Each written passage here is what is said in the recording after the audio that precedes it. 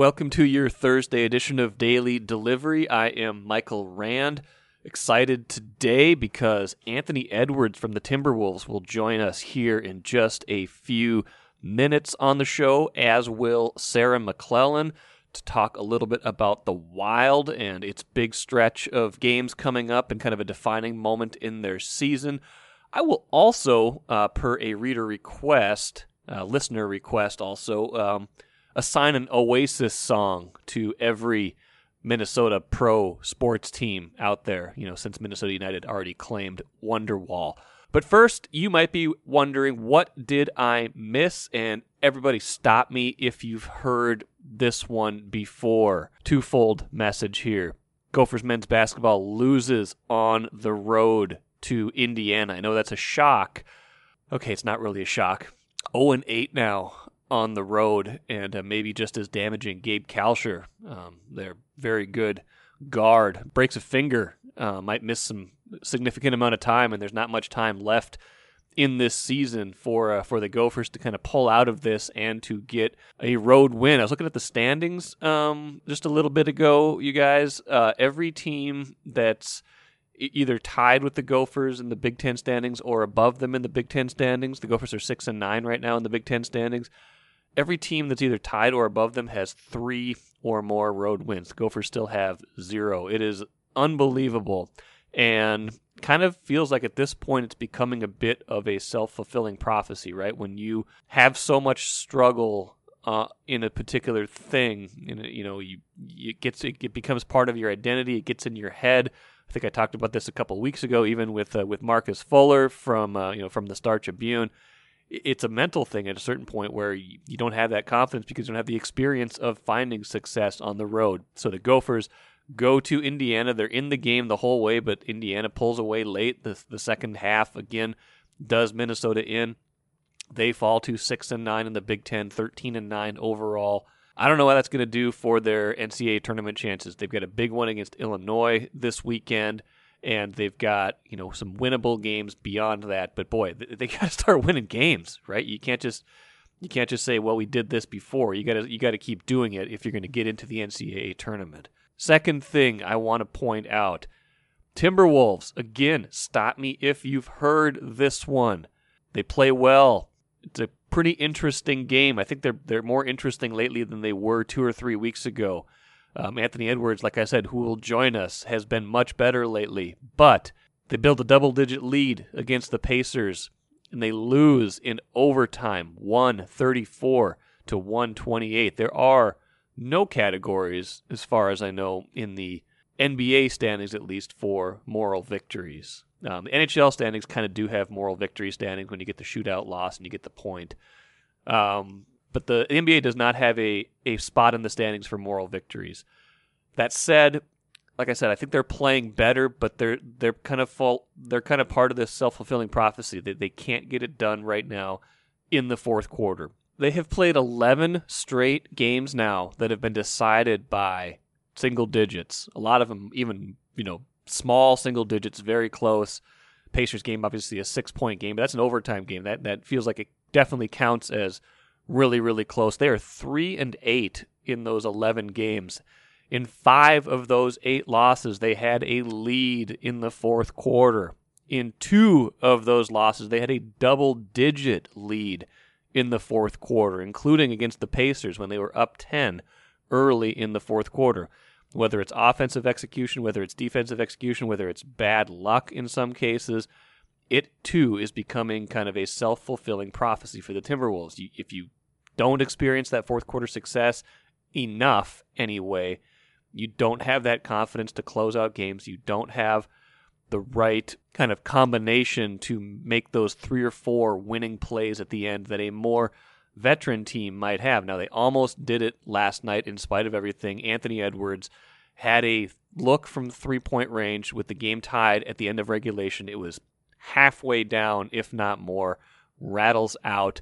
They end up going to overtime and losing. But really, the game could have been closed out a lot earlier than that. They had a 5-point lead in the final minute. Little things, little possessions, they all add up. And it really all adds up, just like the Gophers men's basketball team, to a a mentality where you don't feel like you can get it done, and until you overcome that, the outcomes are going to continue to be the same. I'm Nyla Jean Myers, Senior Assistant Sports Editor at the Star Tribune. Thank you for listening to Strip Sports Daily Delivery. This work is made possible by our Star Tribune subscribers. For unlimited access to the articles mentioned in this podcast and our coverage of Minnesota sports from pros to preps, go to startribune.com/subscribe. Really, really excited to have Anthony Edwards on the podcast today. To my knowledge, the first number 1 overall pick I've ever had on the show. Anthony, welcome. How you doing? I'm blessed, man. I can't complain. What about you? I'm good. Thanks for asking. I'm going to dive right in because, I've been impressed with watching you lately, and I'm just, especially in the context of everything that's been thrown at you. I've just been thinking like 90 days ago, basically, you got drafted. And in a normal year, 90 days from draft day to now would have been start a training camp. Instead, you're like almost 30 games into your NBA career. Have you had a chance to kind of think about everything that's happened in the last 3 months and just take it all in? Nah, man, I don't even think about it. I just love the game of basketball, so I'm happy. I'm just blessed to be able to play it every day. It's hard to process, though, I imagine, just like where you were, the night before the draft to right now, I would think. I mean, I've been working for it, so it ain't hard to process with me. I'm happy to be in this situation. Your efficiency has been improving lately. That's one thing I've noticed on the court. Is that kind of just a natural progression? Is that anything in particular you're doing differently on the court? It's just my work ethic. Me going to the gym late night after games, just putting up extra shots, just, staying consistent with my work. At this point, what do you feel like where are you most comfortable? I mean, you look comfortable handling the ball, working the screen and rolls. I imagine having Cat back helps quite a bit. Where's your comfort zone out there right now? Anywhere coach needs me to be, for real. It don't really matter. Off the ball, on the ball, rebounding, guarding the best player, whatever he wants me to do, I'm there to take the challenge. There was a moment in the game, I believe Tuesday night against the Lakers. You had 28 points in that game. It was a really nice, really good scoring effort. But I think it's like tie game, third quarter. You get matched up on LeBron. Not like it hadn't happened before, but he gets switched out on you. You're out on the perimeter. You rise up. You drill a 3 over him. You got a smile. I can see the smile all the way on the TV. You're smiling pretty big. Do you remember that moment? And did that feel like a moment to you? Definitely was a moment, but my smile wasn't really because I hit the 3 on him. My smile was because I scored a bucket. It wasn't, yeah. But it's definitely a great feeling to score over one of the best players that ever played the game. And, it was a dream come true. But yeah, I was just having a big smile because I was just happy we competed this time around that we played them. That had nothing to do with shooting it over one of the greatest players of all time. Nah. Okay. I like it. So you're definitely staying humble this year. What facing so many players like that, what is it like, competing against the guys like LeBron night in and night out? You don't compete against a LeBron night in and night out. So yeah, that's true. I can tell you what it's like. I only played him twice. So like I said, he's one of, if probably the greatest all around player to me, but you don't compete against nobody like that night in, night out, never. So I can't tell you how that feels. But what about just like, you're playing against guys you probably watched, growing up and, when you were younger, what's it like being on the court with the same players like that? It's just, it's fun really to be playing against them and watching them at the same time. Because when you're on the court, if you're not guarding them, you're watching them, like what they do, how they move, how they approach the game, their mindset, and, everything that they do when it comes to basketball. Let's talk about big picture goals for this year and then beyond, and then we'll let you get out of here. What can you become? Where can we take this? I don't know, man. It's just I gotta work before I can say what I can become or where can I take it. I gotta work first. The work comes first, and the goals and accomplishments comes later. So I can't really say what's gonna happen. I just gotta keep working like I've been doing, and stay true to myself, stay humble, and see where it's going to take me. Okay, congrats on a successful first season so far, and good luck with everything that's to come, all right? Thank you so much for having me. All right, take care. Enjoyed talking to Anthony, and it is still, even if he doesn't feel like he's had a hard time processing it, I have a hard time processing it. It still feels wild to me that it was exactly 3 months ago today that he was drafted, and here he is, almost 30 games into his NBA career. Speaking of wild, and yes, I did force that transition on purpose, I want to talk a little bit about the hockey team now, because we might have forgotten about them a little bit when they missed 2 weeks, but they are back. They play Thursday night in Anaheim, and it's kind of a critical stretch for them. So let's talk some Wild right now. Really happy to be joined right now by Sarah McClellan, my second-time guest on the podcast. Chris Hine beat you to the first second-time guest honor earlier this week. Sarah covers the Wild for the Star Tribune, does a great job of it. Sarah is out in California right now, covered the Wild's restart against the Kings on Tuesday. Will be in Anaheim for the games Thursday and Saturday. Sarah, welcome. How are you doing?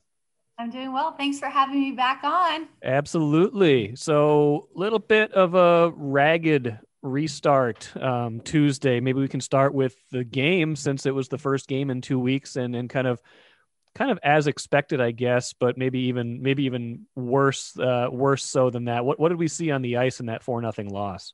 It very much did look like a team that was playing for the first time in 2 weeks against an opponent that hasn't stopped playing. I think the discrepancy was very clear.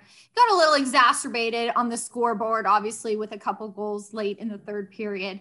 But there was a disconnect there, clearly. And I think what really stood out to me early on in the first period was just the pace. And I think that was probably going to be one of the most noticeable changes, was the Wild just trying to get its legs. But the Kings were pushing it. And I think they could kind of tell they had an opponent that, was trying to find its way back into game action. I remember there was one play where I think the Kings went offside in the first period, and they could have touched the puck and immediately a whistle would have been gone. But instead they left it and touched up and forced the Wild to keep playing and not get a break, not get a whistle.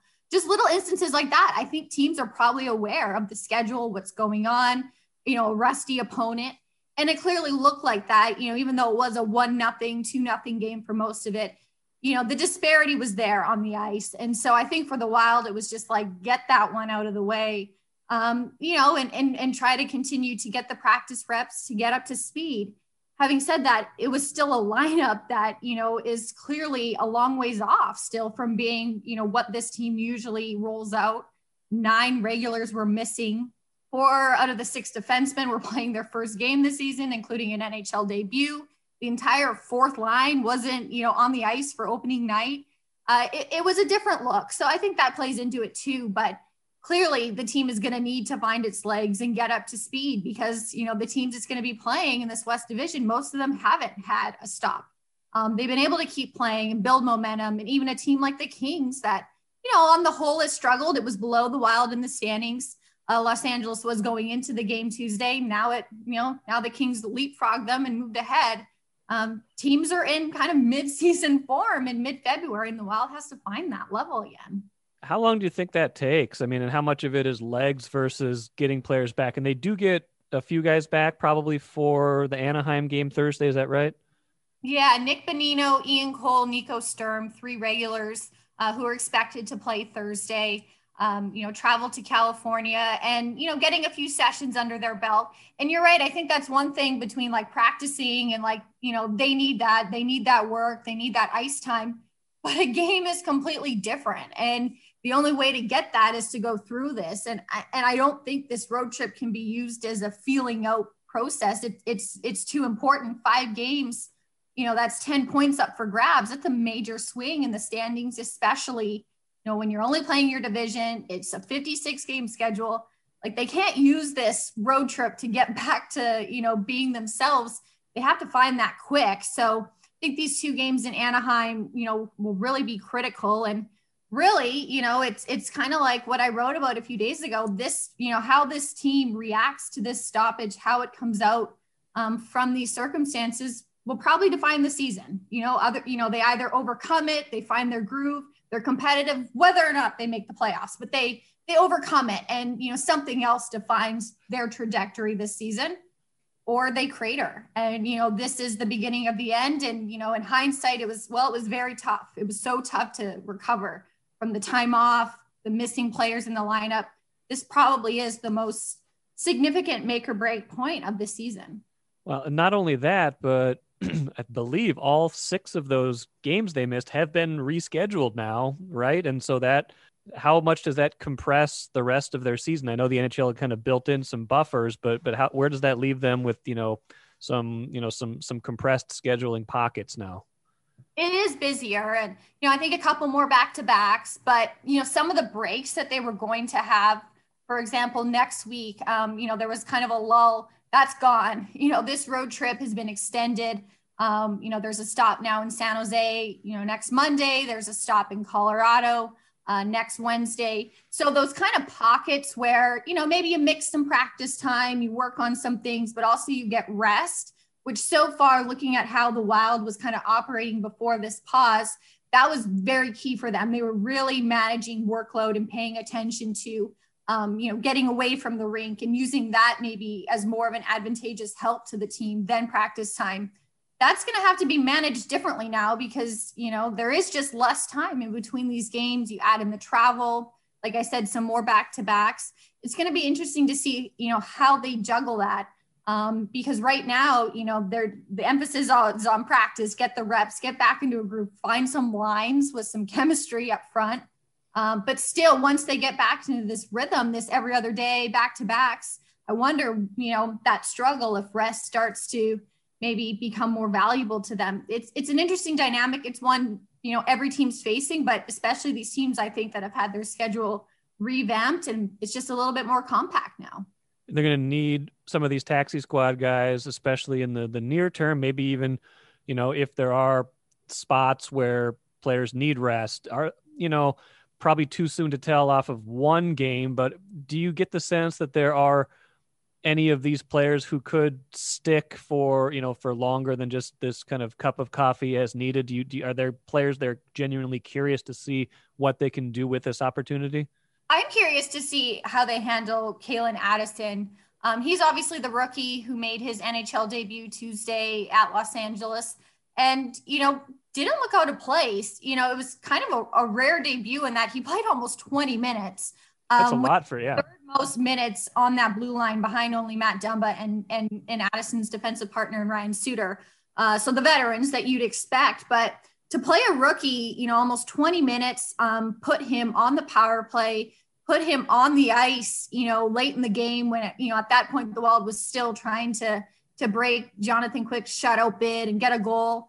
The team didn't seem to shy away from utilizing him. And so it obviously speaks a little bit to the circumstances. This was obviously, like I said, a shorthanded Wild blue line, a lot of regulars out, but I think it also speaks to, the poise that he had, the potential that he has to settle into an NHL player for this team down the road. And, it's an opportunity for him to get that face time, get acclimated. And it'll be interesting to see once players do start to come back, if he hangs around in a taxi squad role, does he go back to Iowa in the minors and get more game action that way? This is a season obviously key for his development long-term, but it'll be interesting to see if they kind of keep him around because, they weren't afraid, obviously, it looked like, to play him, against the Kings. And that's a big, heavy, rugged lineup. And he certainly looked like he held his own. The head coach, Dean Evison, seems like, from at least the distance that I generally watch from, like someone who's not afraid to kind of ride the hot hand or, kind of mix and match. And you described it with, playing the guy making his debut almost 20 minutes. He's about a year, a little bit more into his coaching tenure now. Does that describe him well, or what else can you say about what you think he's brought to the table as the head coach of the Wild? You're right. It has been just over a year, since he took over. And I think he's been very clear in his messaging. I think it's been very consistent, and it's the team. It is about the Wild. And he isn't labeling lines, first line, second line, third line. He's made it clear that, it doesn't matter who you're playing with a teammate. It's about the Wild. And I think we've seen some spillover effect to this messaging, in the fact that, in some instances, maybe not Tuesday night, but in some instances when the Wild have had, to plug in taxi squatters and revamp the lineup, and they've been dealt adversity or they've fallen behind by multiple goals, the team has rallied. I think back to that win over Colorado in overtime, back at XL Energy Center a couple games before everything stopped. And that lineup was decimated, and, they still found a way. And I think it goes back to the tone that he's setting, that it's about the team and it's, everyone involved. And it makes sense because, there is Kirill Kaprizov, there is Kevin Fiala, there is a Ryan Suter on the back end and Matt Dumba. But if this team is going to have sustainable success right now, as it's constructed in 2021, it needs everybody. It needs the fourth line. It needs the penalty killers. It needs the first line to deliver. It needs steady goaltending. It's not going to be an Austin Matthews, a Connor McDavid, a Sidney Crosby setting the tone. It is all hands on deck. And I think Dean Evason has been very consistent in that messaging. And it seems to be on display with how the team is performing when it does have success. Glad you mentioned Kaprizov, because you talked about Evason, the team. I want to talk about individual. Do we still have Kaprizov mania right now, or before even this pause, or were teams playing him differently or starting to figure him out in a certain way? I think there's still intrigue there. I think actually in the Tuesday return, I think he was probably one of the few players that stood out, that it looked like he had his legs. He was totally trying to push the pace. The Kings, even though it was like the fifth time Los Angeles had faced the Wild, they had trouble, containing him. And he was still getting behind the defense. He was still creating, pressure, looks, opportunity. So I think he's still, obviously very much at the forefront of this offense. But there's ebbs and flows. And there was a big, stopping point, obviously, for this team. How does he come out of it? How does he continue to maybe find his way in his rookie season? I think he's still going to be very much, in that conversation in terms of, an offensive leader, somebody who's taking off, in this league to potentially become a very, franchise defining player.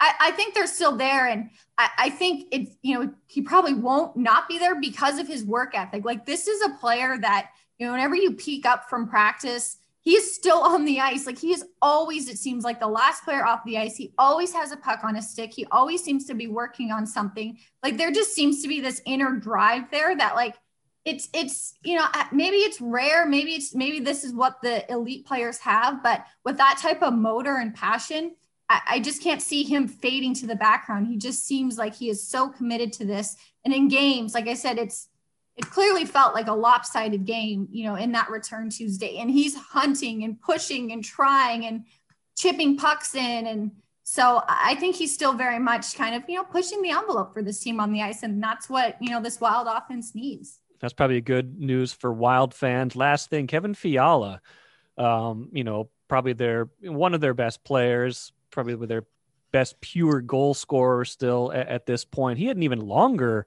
layoff because he had the 3-game suspension right before the COVID layoff. Where's his game, and how does he kind of resume a season that, was starting to get on track and then got, derailed in two different ways? Yeah, he's very much, I think, like the rest of the team, needing to find his footing after this break, because you're right, it was longer for him. He had the 3-game boarding suspension. But I think, what plays into his favor and his advantage to try to get going is he's one of those players that the puck just finds him. Like, there are those players, and you probably see it across all levels of sports, whether it's youth soccer or basketball or high school like they're just athletes that have that knack, and, the ball, the puck, it finds them and it's around them. And that is him. He, there were chances, obviously, Tuesday, and he was just kind of in the thick of things. And I think that's, that's his positive for his game, is even if the production isn't there, he may be frustrated, pucks aren't going in, something's going to happen. Like, he just doesn't seem to be a player that fades to the background. So I think that's encouraging for the Wild, is that he's involved, he's in the thick of things. He's obviously someone who needs to engineer and create offense. The execution has to be there, whether it's from him or his line mates. But you're right. He, I think aside from Kaprizov, is counted on to be this tone setter for this offense, and somebody who really ignites the drive up ice. And a lot of expectations, I think, probably peripheral pressure for him to be that player after what he showcased late last season. But like I said, he's around it, and I think that's the first step. If the puck wasn't even, by him, if he wasn't getting shots, if he wasn't getting looks, that'd probably be more concerning. But I think, as he and the Wild play more games, if he starts to take off, that could really be the spark that the team needs to kind of get on that run and start to, close the gap and capitalize on the games at hand. You'll cover the Thursday game in Anaheim. I'm sure you're excited to be covering games again, too, because it's not just a COVID break for the team. It was 2 weeks where you didn't get to cover a game after, a long wait to start the season. So follow Sarah's work. She's very active on Instagram. Follow her on Twitter, and obviously Star Tribune, StarTribune.com. Sarah McClellan, thank you so much for joining me today here on the Daily Delivery Podcast. Thanks. Have a good one. You too. Thanks. Interesting stuff from Sarah, as always. Really enjoy talking to her and getting her knowledge of the Wild and that beat. And we'll have her on the show many times going forward. Okay, file this one under whimsy. We're going to spend a couple minutes here. Matt Wells, listener, said, basically, he sent me a Twitter message, said, can you give an Oasis song to every team in Minnesota? At first he said an INXS song, and I was very confused. And he said, why did I say INXS? I meant Oasis, because obviously the Minnesota United plays Wonderwall after all home victories. So here's my quick attempt at assigning an Oasis song to every Minnesota pro team. And I'm sure Ben Gessling, by the way, our Vikings writer, will love this, because we have a long-standing thing where he's a big Oasis guy, and I say Blur is the better Britpop band of the 90s, very specific categories. But okay, Oasis songs. Champagne Supernova, interesting, easy. Lynx, what do you do when you win a championship? You pour champagne. They are the only ones to have done that in the last 30 years. Don't look back in anger. That is your Minnesota Vikings for reasons that should be self-evident. Lila, I'm going to give this one to the Timberwolves, not because of any specific reference to the title, but there's a lyric in it that says, I believe at the right at the start of the song, she believes in everything and everyone and you and yours and mine. That is the kind of fundamental requirement for being a Timberwolves fan right now, that you believe in everything and that things are going to get better. Morning Glory. What's the story, Morning Glory? Twins. I'm going to say Twins on that one. I feel like they, I don't know what they're up to right now. I think they're good, but I want to see what they've got come October. I don't want to get greedy. I think, having a team that's good and has regular season success, like that's wonderful. And you shouldn't discredit a season just because it doesn't go well in the playoffs. But I want to know what the story is here. I want to know how far can this thing go. Last one, the shock of the Lightning I'm giving to the Wild. I struggled to find one for the Wild, quite honestly, but settled on this one. I don't know this song all that well, but I would have to say the shock of the Lightning applies because Tampa Bay has won 2 Stanley Cups. The Wild has won 0. I would say that is a shocking fact to the Minnesota Wild. So there you go, Matt Wells. I've given all of the local teams an Oasis song to play before and after games. Let's end things with the cooler. Serena Williams loses in the semifinals of the Australian Open to Naomi Osaka. Immediately, people start to wonder, is she going to retire? Is this it? Have we seen the last of her? Is this the last bid for a Grand Slam championship for one of the all-time greats? I don't know. I don't think she knows yet. She's 39, which is old in tennis years, old in athlete years, not really old in human years, I hope, because she's 5 years younger than me. But let's give her some space, right? I hate when we insist an athlete make a decision right away or wonder what they're going to do and forget to enjoy whatever time is left. So whatever Serena does, she's earned it, and let's hope she plays some more. It'd be great to see her play some more, but she will make that decision. She will be the first one to know, and she will let us know when she's ready to make that decision. That will do it for today. Thank you for joining me here on the Thursday Daily Delivery Podcast. Friday should be lots of fun. We've got Teresa Resch, executive from the Toronto Raptors and Minnesota native, on the show, as well as a fun new segment with Randball Stew, Steve Newman. So listen for that on Friday. Thanks for listening today. Follow me always, Star Tribune, StarTribune.com, and listen and download this podcast as much as humanly possible.